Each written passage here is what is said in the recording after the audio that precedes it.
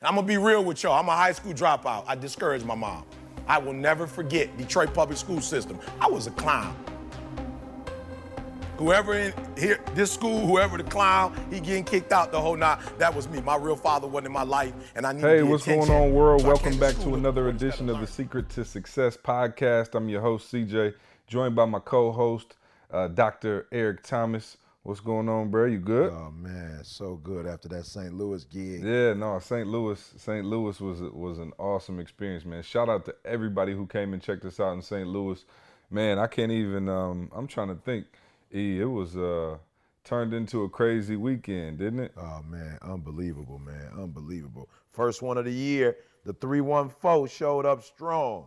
Yeah, and I think it was crazy for us, man. And before I start, let me preface this by saying, please don't divulge too much. But it actually started off. And I had a huge meeting down here in Atlanta with a major network, just working on some stuff, man. And so it's exciting. They end up flying down the day of the meeting. So I think that was Saturday.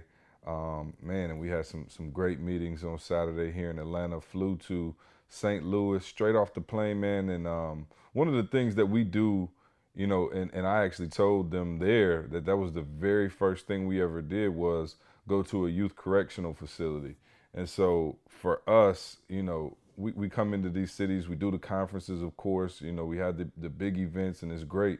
But one of the things that's kind of, you know, behind the scenes that you guys don't get to see is the fact that every time we go into a city, man, we like to find, you know, one or two places where we can go in for free and just knock it out and just, you know, rock out with the kids, man. And we got a chance to go to the St. Louis Detention Center, man, and it was amazing, man. The way those kids responded and just the looks in their eyes and the conversations we were able to have for them afterwards. I mean, it was one of the highlights of my weekend, you know, straight off the plane. Like, we didn't even go to the hotel, just drove straight up to the detention center and we're really able to pour into those kids. I mean, you guys know those are some of the, you know, kids that are forgotten about, some of the kids that, you know, people gave up on. And for us to be able to go in there, and I just remember, you know, that was the very first place that you and I went and spoke together. I met you on like a Monday and you were like, yo, Friday we going up to the, you know, facility. And I hadn't even really been speaking at that point, but just wanted to go up there and share whatever I could. And so going there, man, doing that at the detention center, you know, leaving there, getting ready, of course, for the show. The show was amazing, you know, sold out crowd, just a awesome event. And then what did we do? Monday morning, woke up and went to Vashon High, which was, you know, also great, man, with Samantha. Shout out to Samantha over there who brought us Samantha. in. Yeah, no, it was great, man. The students there were excited to see excited to, you know, let us come in there and share. Toby was in there rocking, and so we had the whole crew, man. So it was a full weekend. Oh yeah, no doubt, man. You know, like you said, you know, the youth detention center, that just brought back like crazy, you know, memories for me. You guys talked about the fact that, you know, that was like some of the first works that we did together, but, you know, the youth detention center was for me, man, like I'm talking about 19 years old, 20, you know, I started going, you know, into those facilities when I was in college. So it just always brings back memories, man, and the fact that they're so attentive. You know, it's like sometimes you go into a high school and, you know, kids, whatever, you know, they're going to be kids. You know, you go to some corporate gigs and, you know, some of the people that don't know you kind of like, you know, and it takes them a minute to warm up. But, you know, I think what makes the detention center so special is that, like you said, many of these kids are forgotten. So they don't have loved ones stopping by. You know, they don't have friends stopping by. So when they get people to come, they know that they really care because they don't have to do it. It's no, you know, it's no cameras. You can't take your phone with you. So, you know, it's no selfies. You know, no news reporters are going to come in and do a, you know, a one-page article, you know, on your visit. You know, they know that, you know, for many of them, they're forgotten, you know, and so to be able to go in there and, you know, just no thrills, you know, it's just nothing. We're not getting a check, nothing. We're just going in because we really care, and to see how they respond, you know, is unbelievable. And I remember when we walked out, you know, they kept asking, when are you guys coming back? You know, make sure you come back. You know, so definitely, man, a special place in my heart. And then Vashawn, you know, I watched these kids on Skype practice their presentations with me. I've spent, you know, almost a whole school year either talking to them via Skype or on the phone, and sort of physically get in their presence, you know, and for us to, you know what I'm saying, see each other and, you know, and catch up was, you know, phenomenal. Go to the school and have high school kids, you know, clapping when you're walking in. Like, that's what they do for rappers and, you know, athletes, entertainers. You know, they don't do that for motivational speakers as they see me. You know, so that was, man, that was heartfelt for my wife, you know, to be with me as well and to kind of see the work, you know, because she doesn't really travel like that. And so for her to see, you know, the work that we're doing and the impact that we're making, and just to see that these kids want it. People say all the time, these kids don't want anything, they lazy, you know, they're apathetic, you know, they don't put forth, you know, the effort. It's like they don't want to be here, they don't value. But what I've discovered is that while that may be true on the outset, if somebody who cares and somebody who's transparent with them and shows them that they truly love them, they respond to that. So to see how they responded when you, Toby, and myself poured into them, you know, was amazing, man. And then, like you said, the show, wow, just to see people flying from all over the world. We had one gentleman, I don't remember, Carl, if you remember where he was from, but there was one gentleman that was from out of the country. I don't remember where exactly he was from, but he was He was from Portugal. Portugal, flew in from Portugal just for the event. You know that. Right, I straight up asked my man. I was like, "Oh, okay, you here on business and just stopped by the show?" He was like, "Nah, I flew in just for this." Yeah, unbelievable, man. So and then we had the one kid that was quadriplegic. I mean, it blew my mind that he said he watched the videos every day and he uses those videos to inspire him. And, you know, he wasn't ever supposed to be able to do anything for himself. He's dressing for himself now. He's able to feed himself. It was just unbelievable, man. And I think, I'm not sure if Carl and they have that audio. I know they did a video, but if they have the audio of him, you know, just saying how much the videos meant to him, I would, man, I'd love for our audience to get an opportunity to hear that. I started listening to E.T. about a year after I was in a car wreck in 2011, which left me quadriplegic, paralyzed from the chest down, with little to no finger movement. But I really started listening to him during my rehab progress. I was really going hard in rehab, and it really motivated me and helped me through my journey. And, you know, I started out, I could only lift a pound, couldn't scratch my face or feed myself. And I put in a lot of work the last few years, and I'm pretty independent today. You know, I can dress myself, I go to school. I just started driving. I moved to St. Louis. I live by my own, got about a year left to get my bachelor's. And I think I give a lot of credit to E.T. because I feel like he was there on the journey with me and gave me a lot of motivation. And he's definitely helped me to be where I am.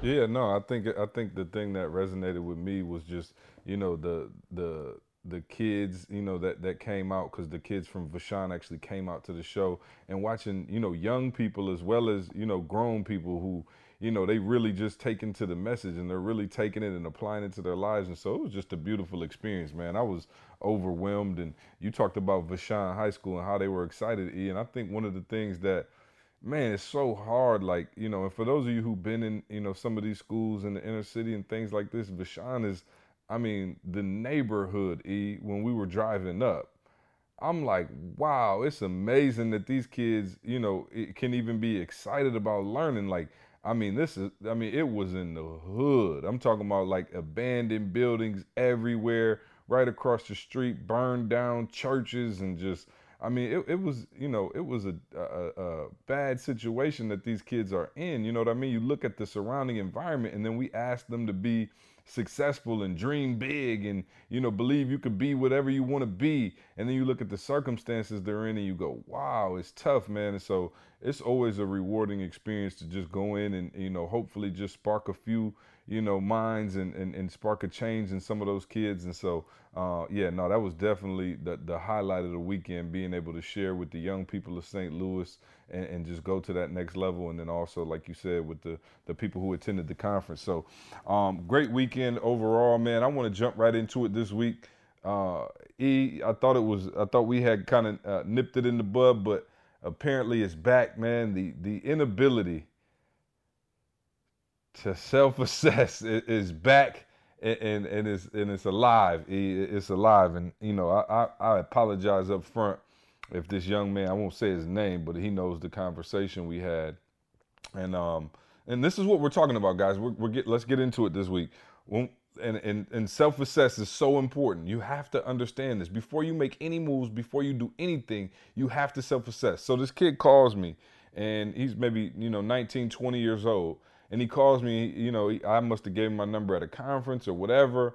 And he calls me and he's like, hey, man, just still been following y'all. Y'all doing a great job. Just want to figure out how we can collab and work on some stuff. Maybe me and E can share the stage together and da-da-da-da. Now, listen, the old me, I would have been like, oh, okay, cool. Next time we come into your city, I know he can't get on the stage with us yet, but I would have tried not to hurt his feelings, right? I didn't want to be in that place where I was like talking down to him or I was trying to make it seem like we were big time and he wasn't. And so I was like, all right, bro, you know what I'm saying? I hear what you're saying, but if you don't mind, can I interject something? He was like, yeah, go ahead. I said, what you're doing right now is you're going to cause yourself to self-destruct. And he was like, what do you mean? I said, bruh, there is no way on God's green earth that you are ready to share the stage with Eric Thomas. And he kind of, flinched a little bit. I could tell he was like, whoa, what are you talking about? And I was trying to explain to him, that you are not ready. You're not in the position you think you're in. And so I start breaking down to him why you're not ready, right? Let's go to your actual videos. Your videos, you're good. You got some potential there. There's some talent there. Okay, cool. In terms of where you're at in your brand and what you're doing, you have some potential, but you have not reached it. And so you're reaching out to me, asking me to collab with you. What could you possibly bring to the table for us at a conference or at an event? And he was like, I could tell he was kind of shook. And I was like, look, I'm not telling you this because I'm trying to hurt your feelings. I'm telling you this so that you can take a realistic look at where you're at so that you don't make this mistake again. What you should be calling me and saying is there anything I could do to help? Do y'all need any help with, carrying bags on the road? Do y'all need any help checking people in? I just want to learn from you guys. But because he wasn't able to self-assess, here we go again, another example of somebody really just not getting it and not understanding where they're at. You have to be able to add value, and then you want people to be able to look out for you, but nobody's going to want to look out for you if you think if you're on their level. You know what I'm saying? So it was kind of a weird conversation, and I'm saying, like, you don't understand where you at and you think you big time. And so you're not going to make the correct moves in order to climb that ladder that we always talk about, go through those levels. You're not even going to be able to go to that next level because you don't understand where you're at right now. We always talk about it. When you go to the mall or when you go to a theme park or whatever, they always had a dot that says you are here, right? And then in order to get to wherever you're trying to get to, your destination, I don't know if you're trying to go to the Demon Drop or the magnificent, what is the ride called? The Millennium at Cedar Point. I don't know if you're trying to get to the Magnum, the Millennium Force, whatever, but you have to know where you're at. And this young man had no clue where he was at. And what happens is you start going down a path and you get lost and you wonder why you look up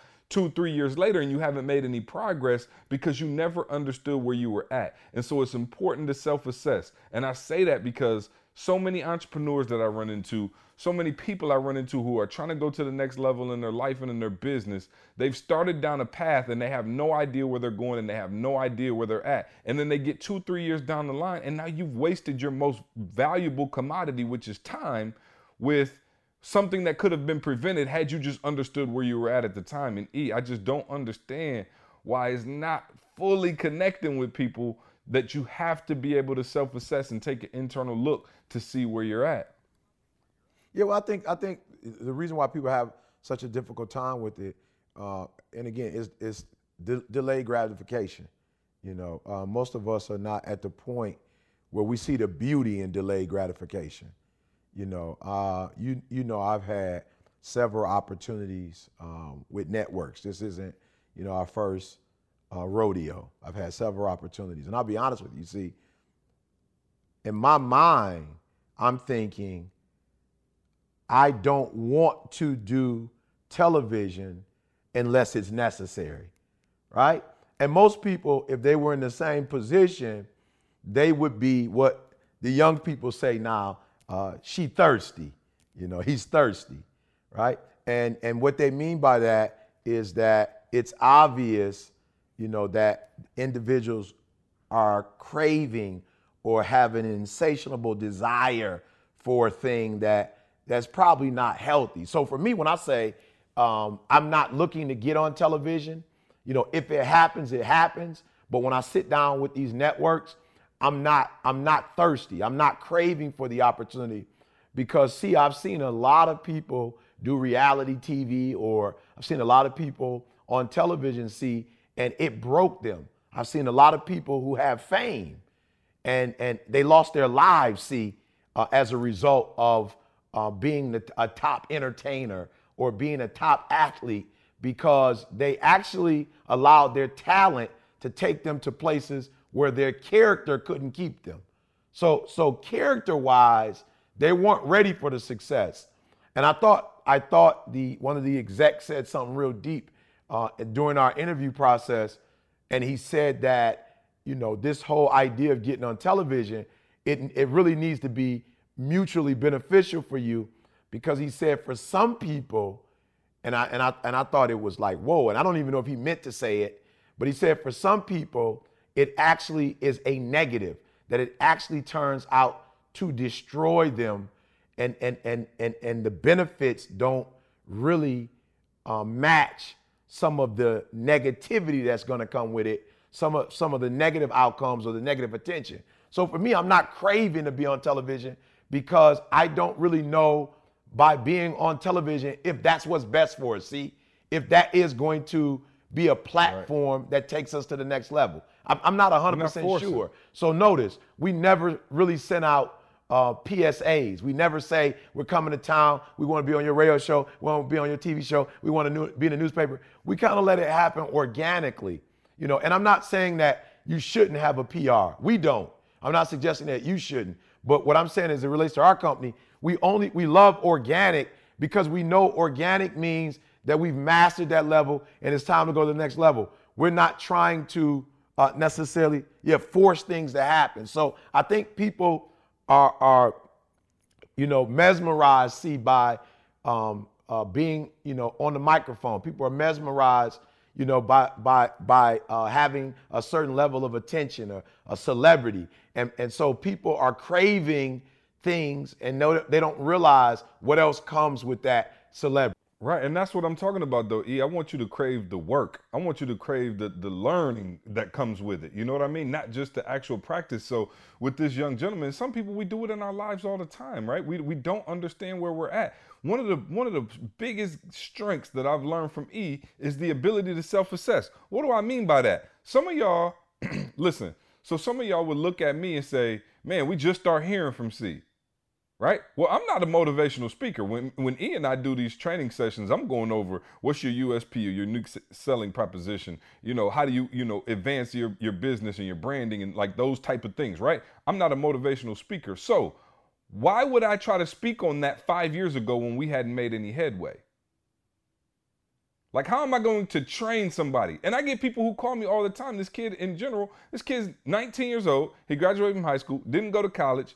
He's not really doing much at all, but you want to train the world on certain things. And I'm saying, you got to live a little bit, accomplish some things. I tell people all the time, E has the right to speak to you because when I met E, he had 2 homes. You know what I'm saying? Like, and so I'm not saying that you can't be, challenged financially and still give a good message, but you need to have your life right before you trying to train people on how to get their life right. And I think people don't understand that concept. Like, so now I'm just now going into these conferences and speaking and doing whatever after we've built a multi-million-dollar brand, after, you know, I have a ton of experience 2 years ago, right? So you look at, I'm obviously the two-man to E. And so there was a particular two-man, and I won't say the name, that I had researched and I looked up to. And he is the right-hand man for one of the world's foremost authority on authors, leadership for authors, whatever. He's an author, right? Let's just say that. And I wanted to reach out to him 6-7 years ago. And E, what'd you tell me? I said it wasn't time. It wasn't time yet. It was not time yet. Because I was going to call him up and say, hey, can you mentor me? Can you do this? Can you do that? The reality of the situation was I wasn't ready for that yet.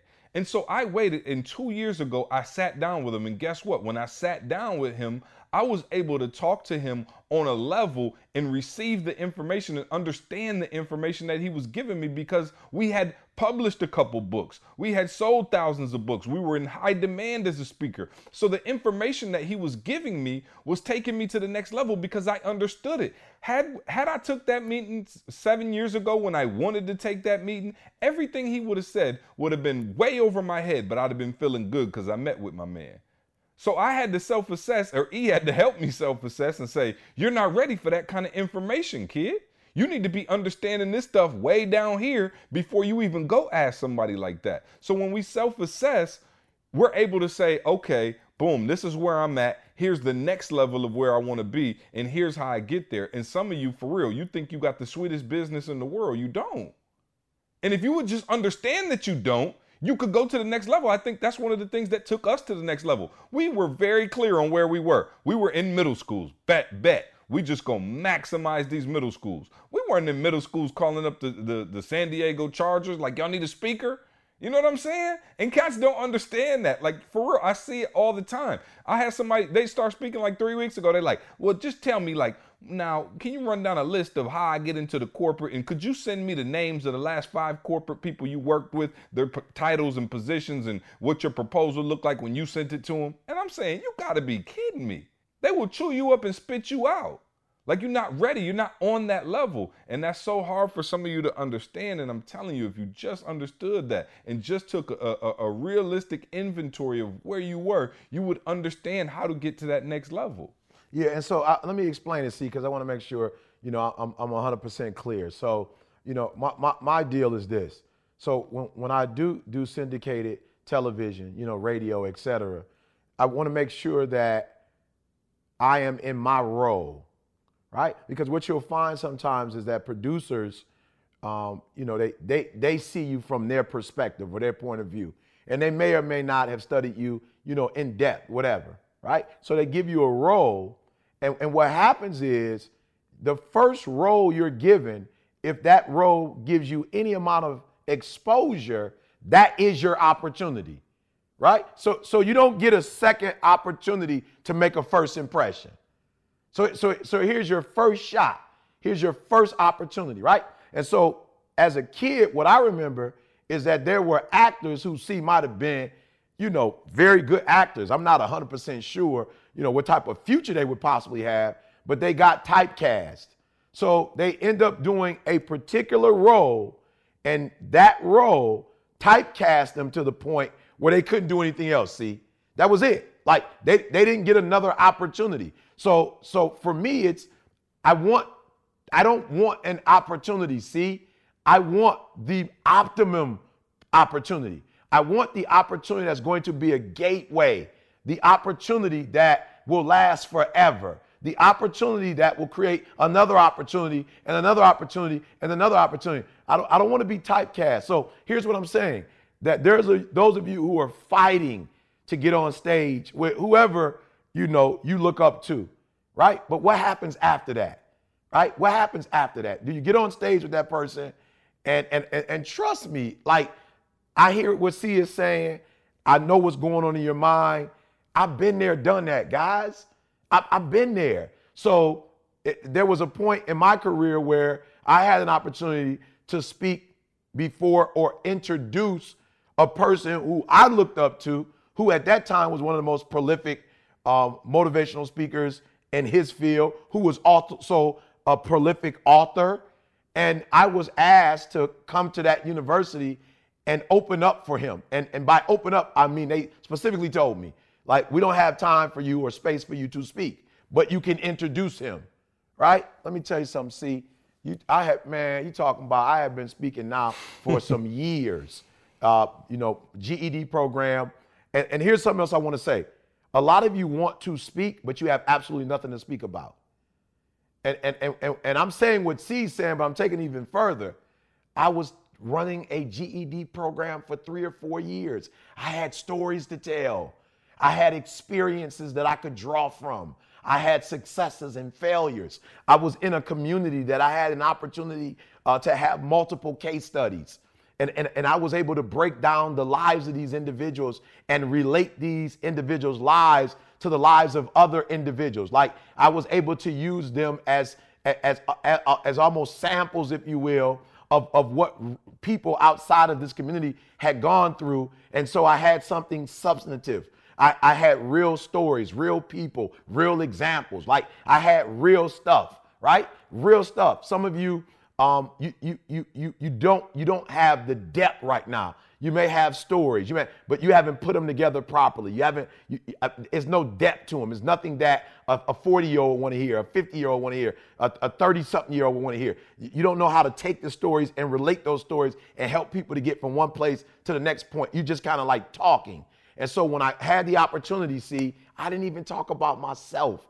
I talked about his book that I had read 2 or 3 times, chapters that I had broken down, aspects that I had broken down, related it to the people who were in the audience. And immediately afterwards, Michigan State found me and gave me their card. I could go on and on, but the most important relationship that day was Michigan State. Murray Edwards and Rodney Patterson was there, gave me their card, brought me to Michigan State, and I came once and spoke. See, one time, see? And they brought me back 2 or 3 times a year for 7 years in a row and gave me a fellowship. What am I saying? I was ready, see? I was ready. Right. And I did not ask for that opportunity. I did not go looking for that opportunity. You know what I did? I taught that GED class every day with pride.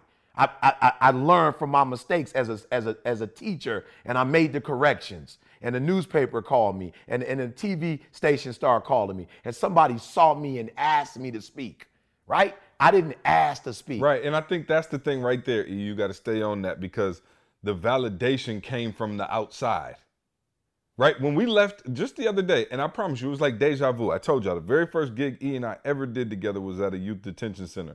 We just did one on Sunday morning.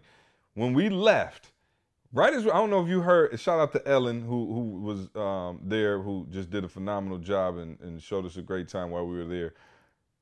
Just as we were leaving, she grabbed us and she looked at me and she was like, wow, I already knew you guys were the best, but you got to understand, I'm in here with these kids all the time. And she said, when people come in here and speak, she said, usually after 20, 30 minutes, their attention span is gone. We got to send them out of there. They're cussing, they're mad, they're upset. They're bored out of their chairs. She said, wow, you guys were here for an hour and a half, an hour and 45 minutes, and they never even moved. And she was like, wow, that was amazing. And it reminded me of when we used to go to Maxie and the other, juvenile detention center back in Michigan that we used to go to, and they would say the exact same thing to us, right? That wasn't us saying, yo, E, we just came in here and killed it. We should probably move up to the big leagues.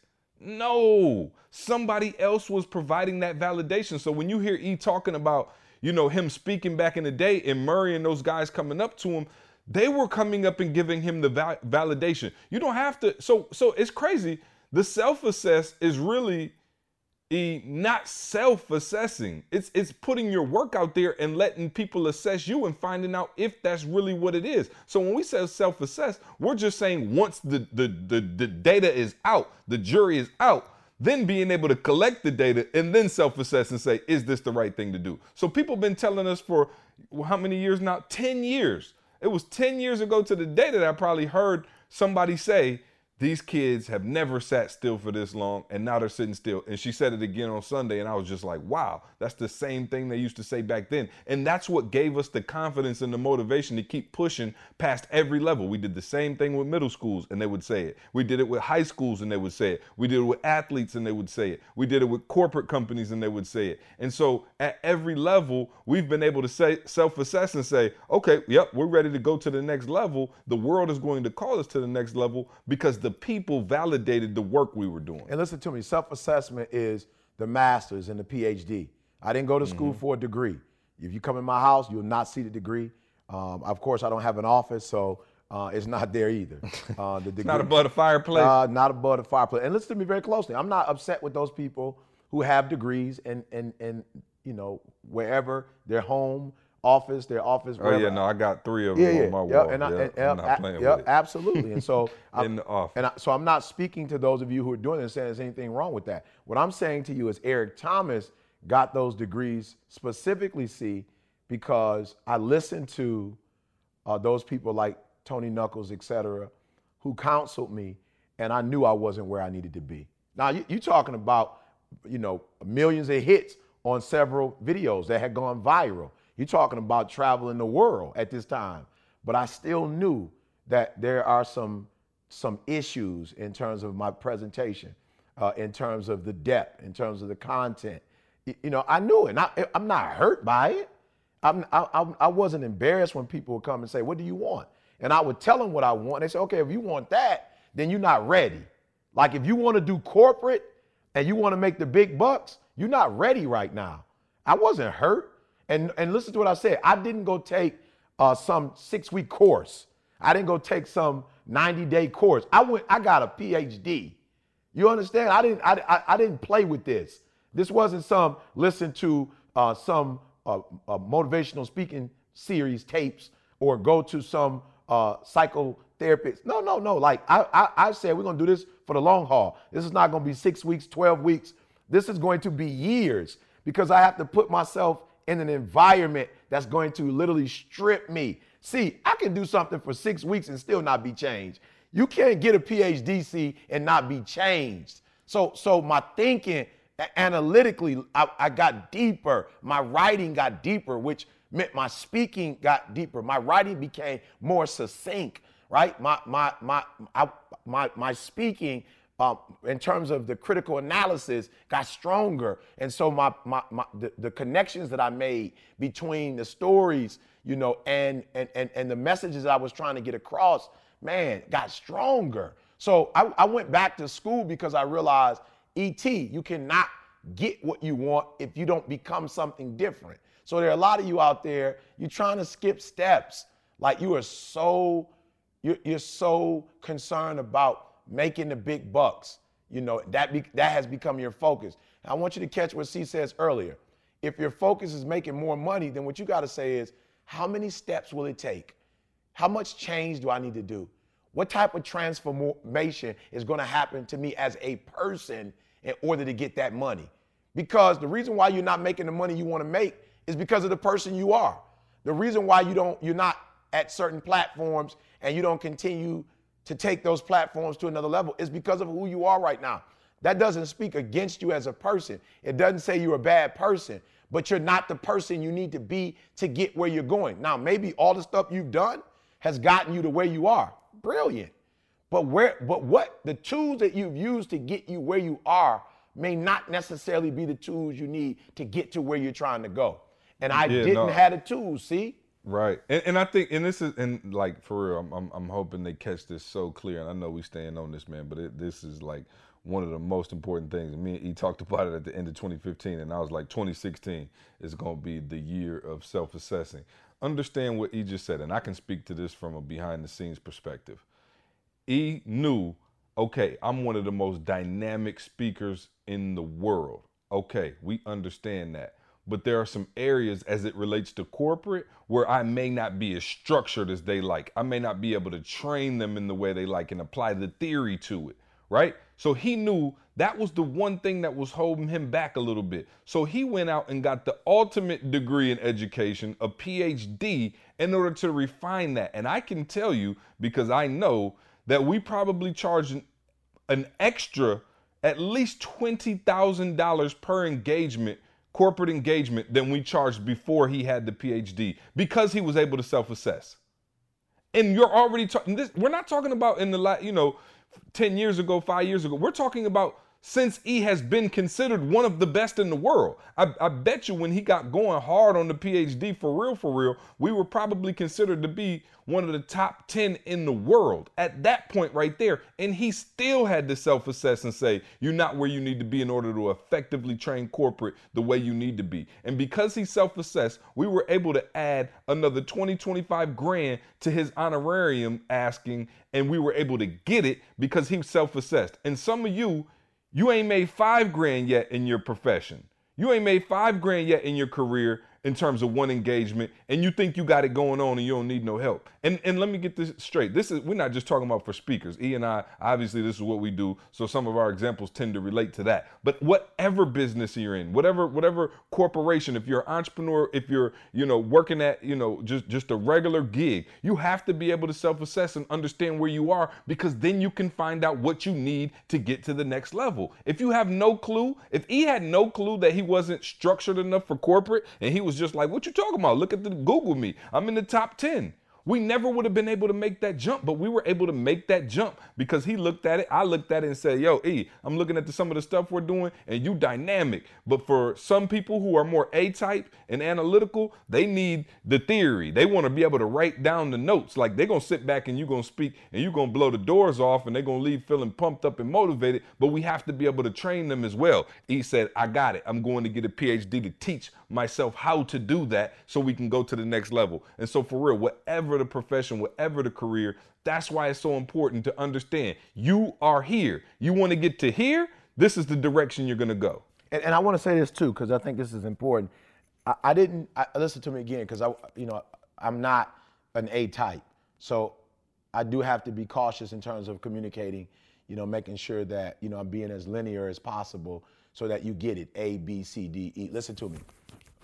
Hear what C is saying. I did not go and take a course. I did not go and get a video series.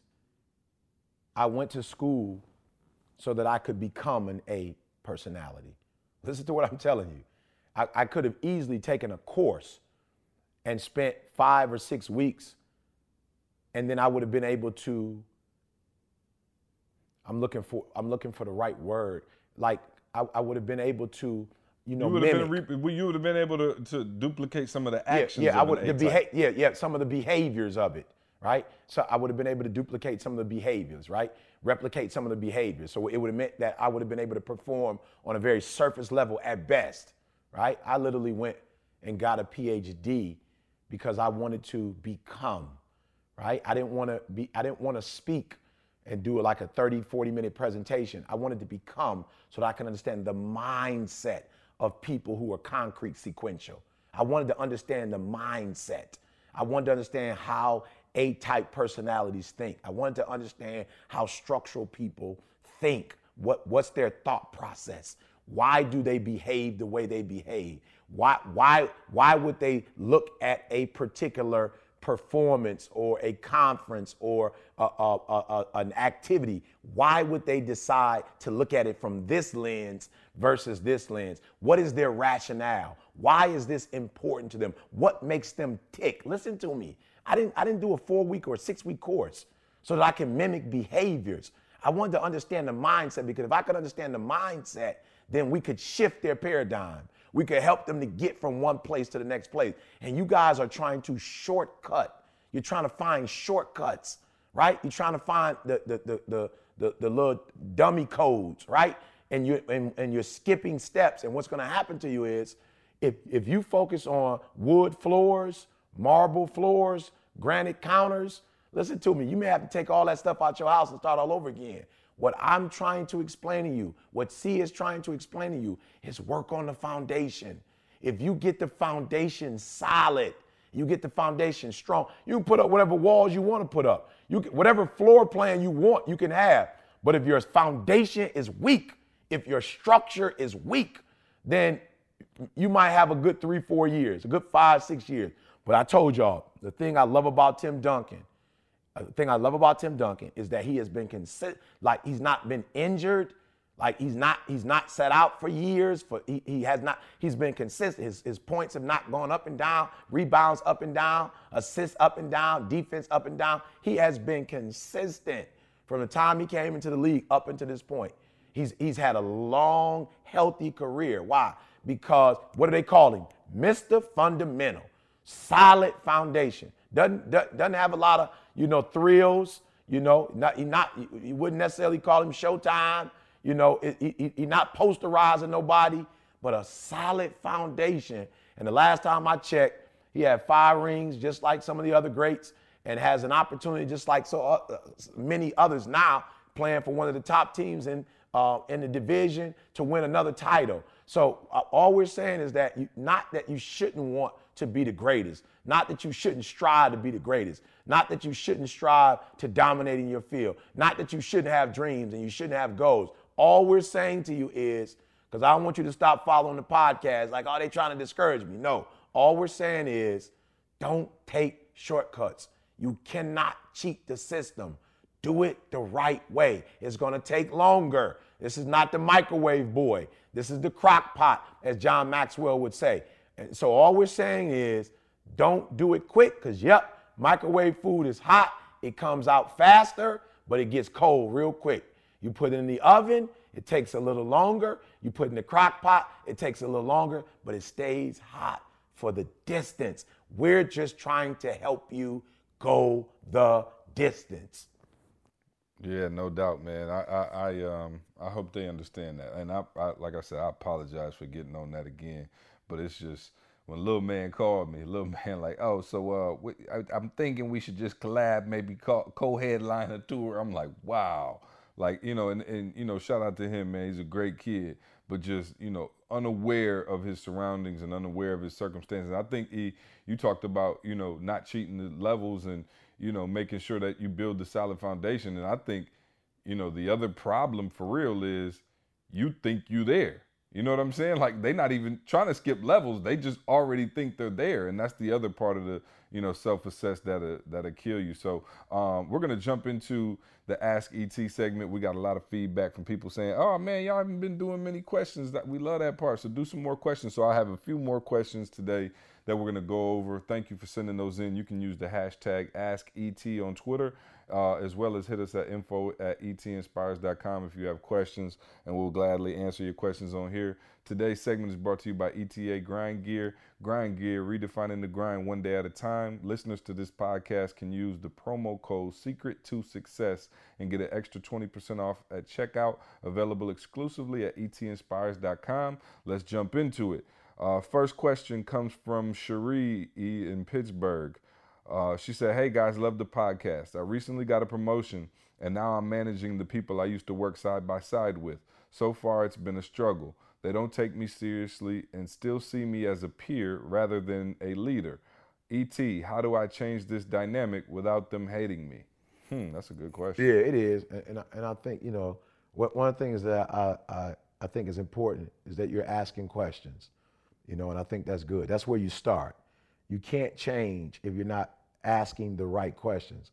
Now, what I want you to do, and this may be difficult, I don't know if there are individuals that you have that, you work with that you feel closer to than others, but now you not only need to ask the right questions, you need to ask the right people the right questions, right? So I remember there was a time where my wife was having some challenges with some things that I was doing, and she reached out to C, and I think she reached out to C because of our relationship, right?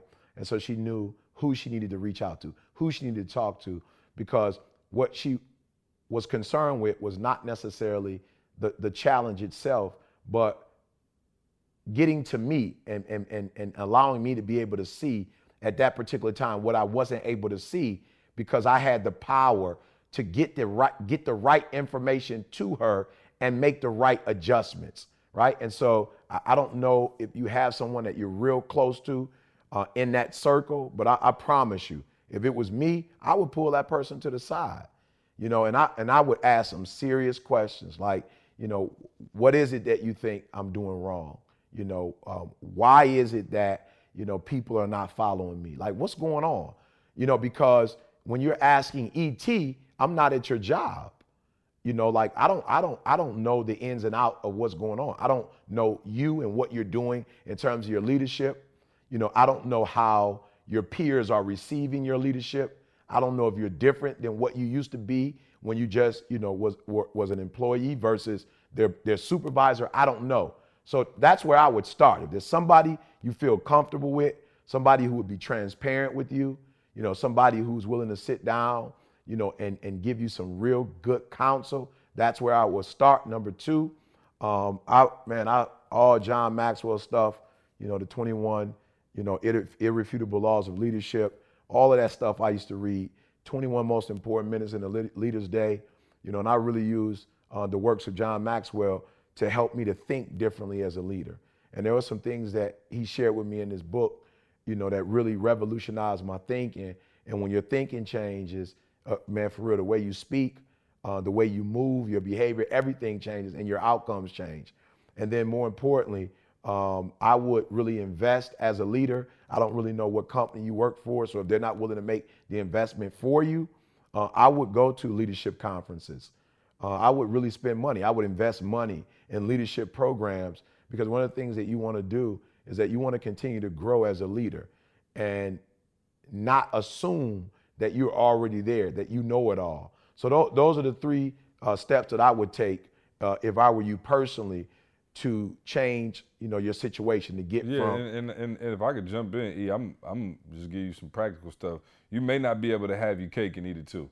You know what I'm saying? Like, I'm not trying to be funny, but if those people don't respect you as a leader, then you're gonna have to do something to change that dynamic. You know what I mean? Like right now, because you are going to forever be in a trick bag if you're trying to please them, and they're, maybe they're coming, I don't know, based on your question, if they're coming in late, or maybe they don't, leaving early, or, not doing their work. I don't know what they're doing, but you're going to have to make a decision. Like, I understand that you might be close to those people or whatever, but there's a reason they promoted you. And if you weren't ready to make the tough decision, and if you weren't ready to lead, then you shouldn't have took the job in the first place, because now you're being disloyal to the person who's paying you and the person who's trying to take you to the next level. If you're not doing everything you can do in order to help that business succeed, but you're trying to cater to their feelings, right? And so as a leader, I told you guys, I'm bad cop in our company, right? The E is like, the good guy. He's gonna coddle you. He's gonna do all of that.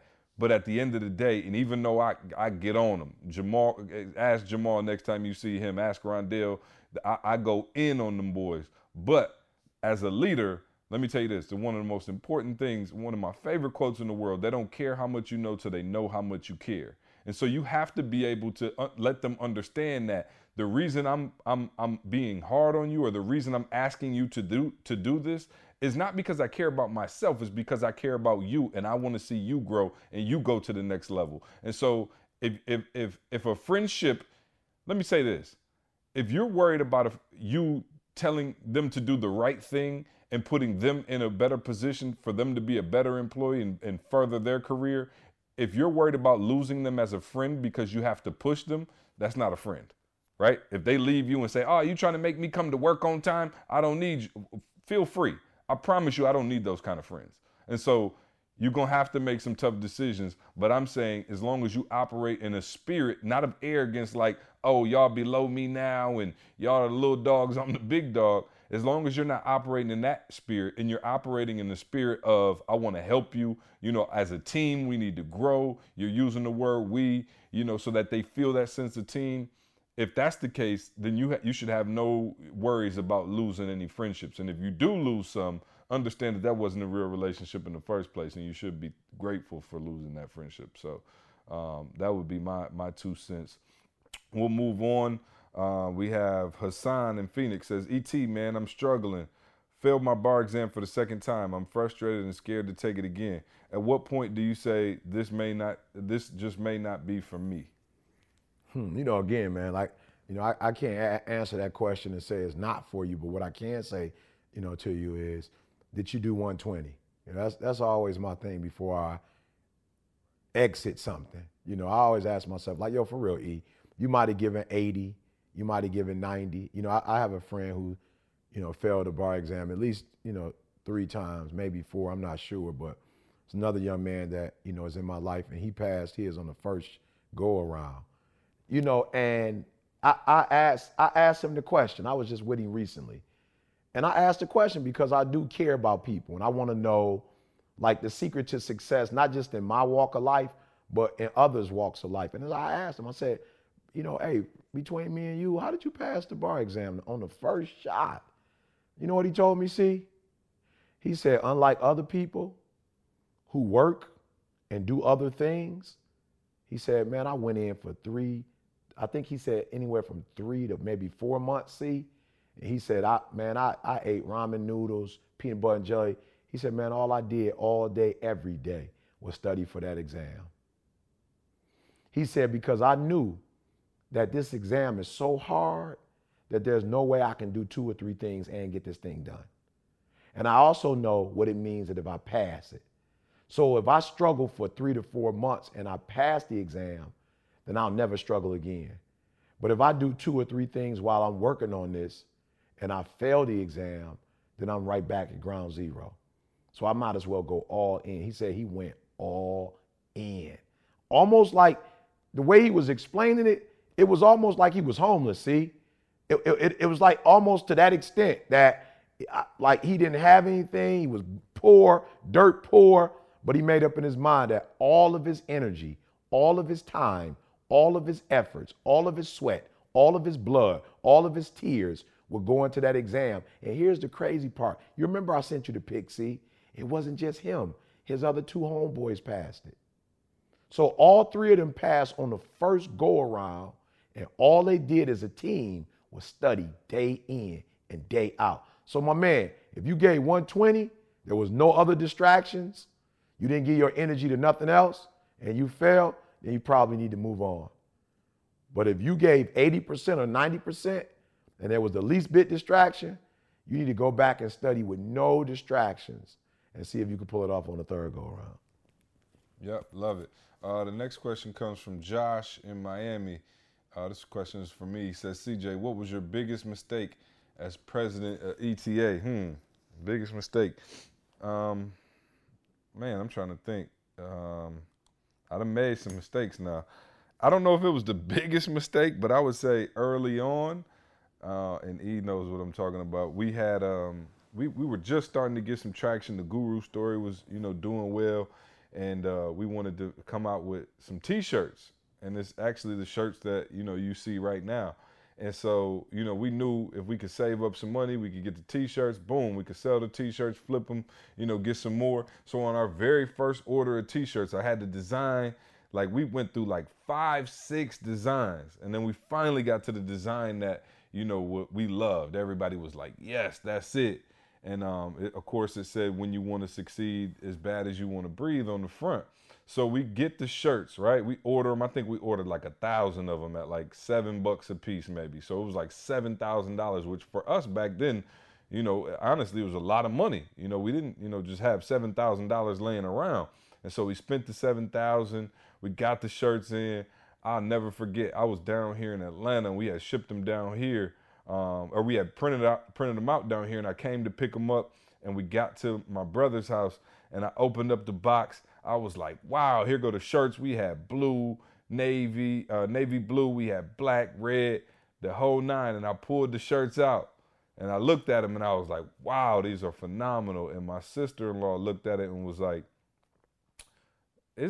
doesn't breathe have an E at the end? And I was like, and my heart like literally sank into my stomach. I was like, oh. So the shirt said, when you want to succeed as bad as you want a breath instead of breathe. Crushed, and bro. I was hurt, Crushed. y'all. I was hurt. This was years ago. I was devastated. Like, I was so hurt. I mean, now don't get me wrong, it didn't last a long time. But I was so hurt. I looked at it, and my brother tried to make me feel better. He was like, "You could still sell them, bad as you want a breath." You know what I mean? Like, he's like, it still makes sense. And I was like, "Nah, man, the brand is at stake. I can't even put these out." So long story short, man, we ended up sending the shirts overseas. So somewhere, and it might be a collector's edition if somebody could find one. It might be worth some money in some years. But we sent 1,000 T-shirts over to Africa somewhere. And they said on them, they say, when you want to succeed, as bad as you want a breath. Yeah. And I remember I called E and I was like, bruh, I messed up.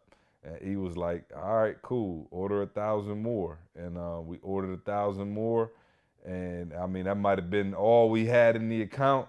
We might have drained the whole account, man. But, because, you guys supported us, you bought the shirts up quick, we were able to make our money back. I'm not going to lie to you. I think we might have raised the price of what we thought it was going to be. We might have raised it like $2 a shirt trying to recoup some of that money. So I appreciate y'all, working with us on that first order of shirts. For those of you who were the first ones to buy those shirts, that's the story behind it. But I think I've made a ton of mistakes, right? This is a learning process every day. I didn't go to school for how to be the best two-man for a motivational speaker. That wasn't quite my major. And so it's always a learning process. It's always a learning progress. And so I make mistakes all the time, man. I'm not perfect and I continue to make mistakes, but that was definitely at the time the biggest mistake I had made. And now, I'll be honest, I don't make as many mistakes because I'm able to, like we talked about this whole podcast, self-assess. And I have mentors and people in my life who I call when I know that's not my strong suit. Shout out to Josh, who's one of our business advisors out in San Diego. If I have a question about business or contracts or something along those lines that doesn't sound right, I'm not dumb. I know who to call, and I'm able to self-assess and call, and he's able to give me the right information. I have people around me like that all the time. And so because I'm not making the decision off my own sweetness, the mistakes have been limited for sure. So, but yeah, I think that might have been the biggest mistake. Woo! You remember that? Oh, do I? Crazy, bro. Do I? Yeah, it was crazy. I think I'm telling you, there's one or two of them shirts still floating around. I think my brother was like, "Hold on, man, y'all ain't gonna do nothing with these." He took a couple and I saw him at the YMCA busting a couple of them up doing a game of 21. Exactly. And 3-on-3. If you can get your hands on one, you might have a couple dollars. Okay, the last one comes from Audrey in Queensland. Man, shout out to Queensland. Shout out to rocking all with of us for a Australia. long We're working time. on getting back there to Australia in August, man. So be on the lookout for that. And Audrey says, "Hey, ET, thanks so much for all you do.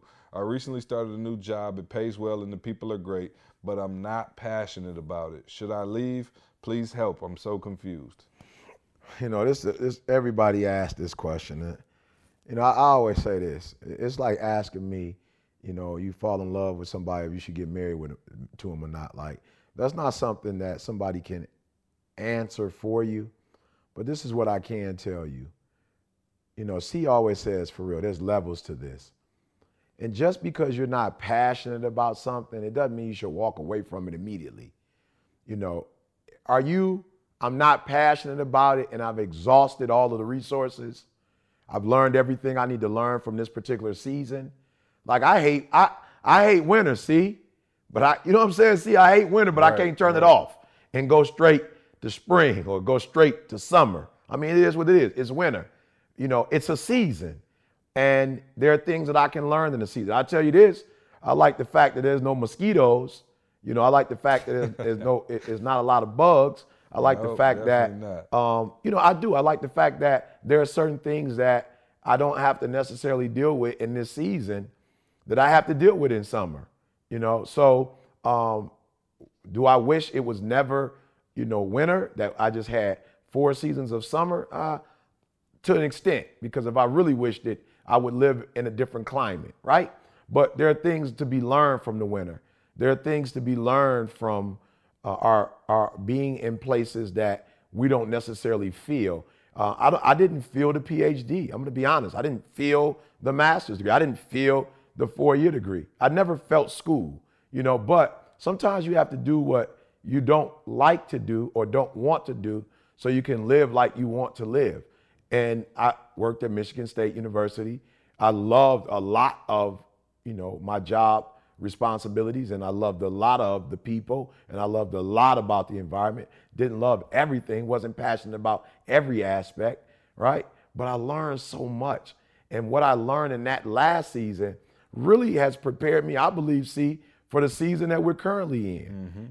So I would say don't rush a season because you don't like it, because you're not feeling it.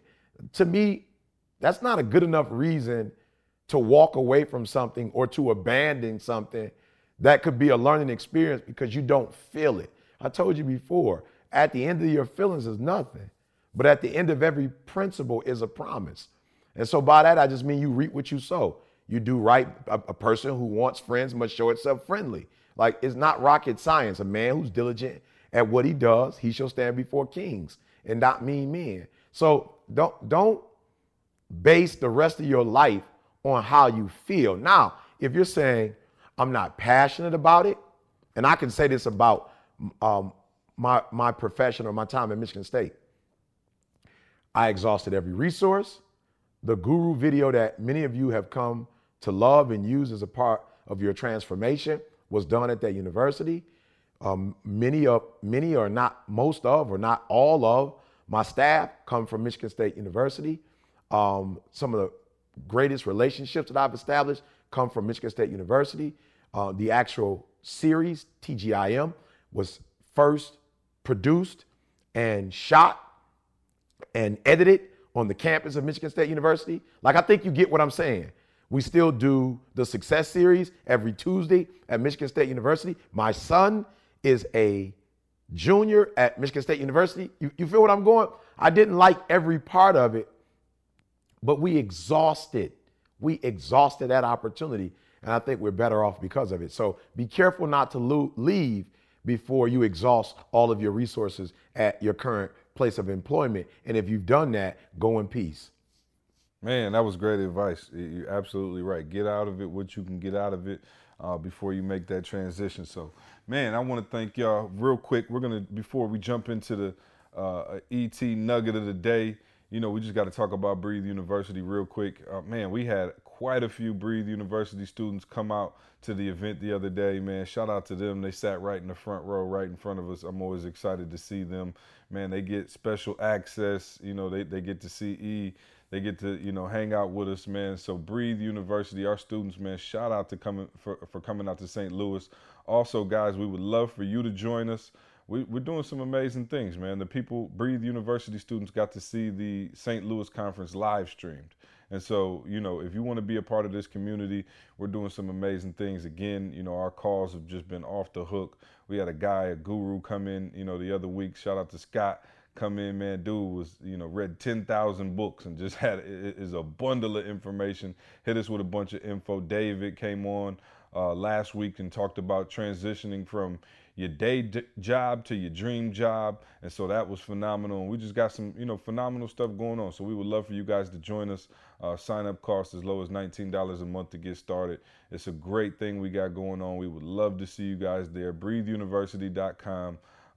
Yes, hopefully you check us out. Also, thanks to everybody who's leaving reviews on iTunes. Like, seriously, E and I read through each and every single one of them. You guys are phenomenal.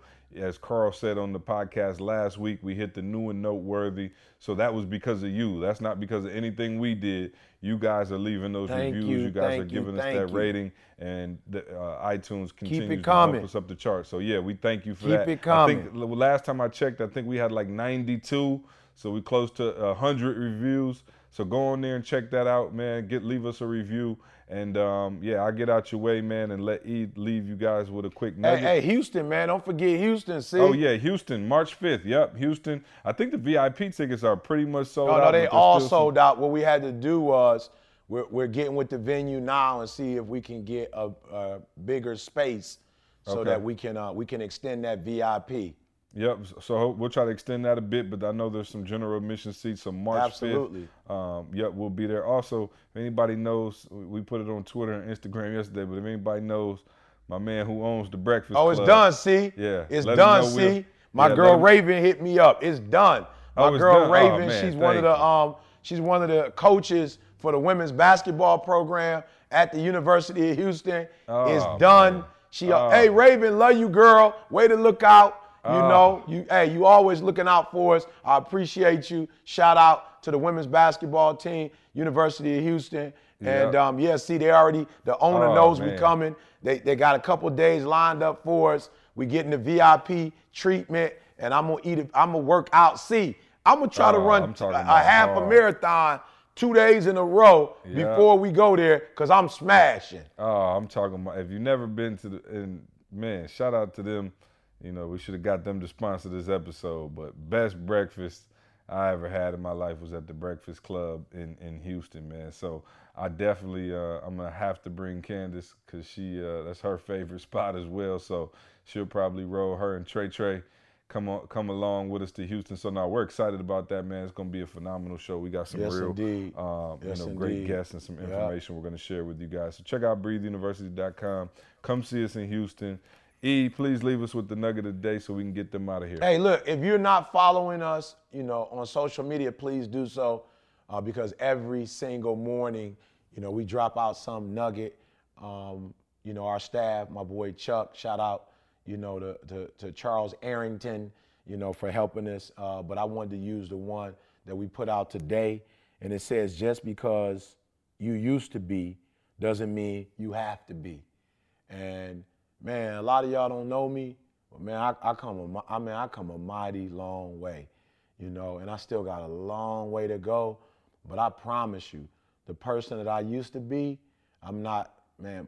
My teachers wouldn't recognize me today. My mother, doesn't recognize me, based on who I used to be.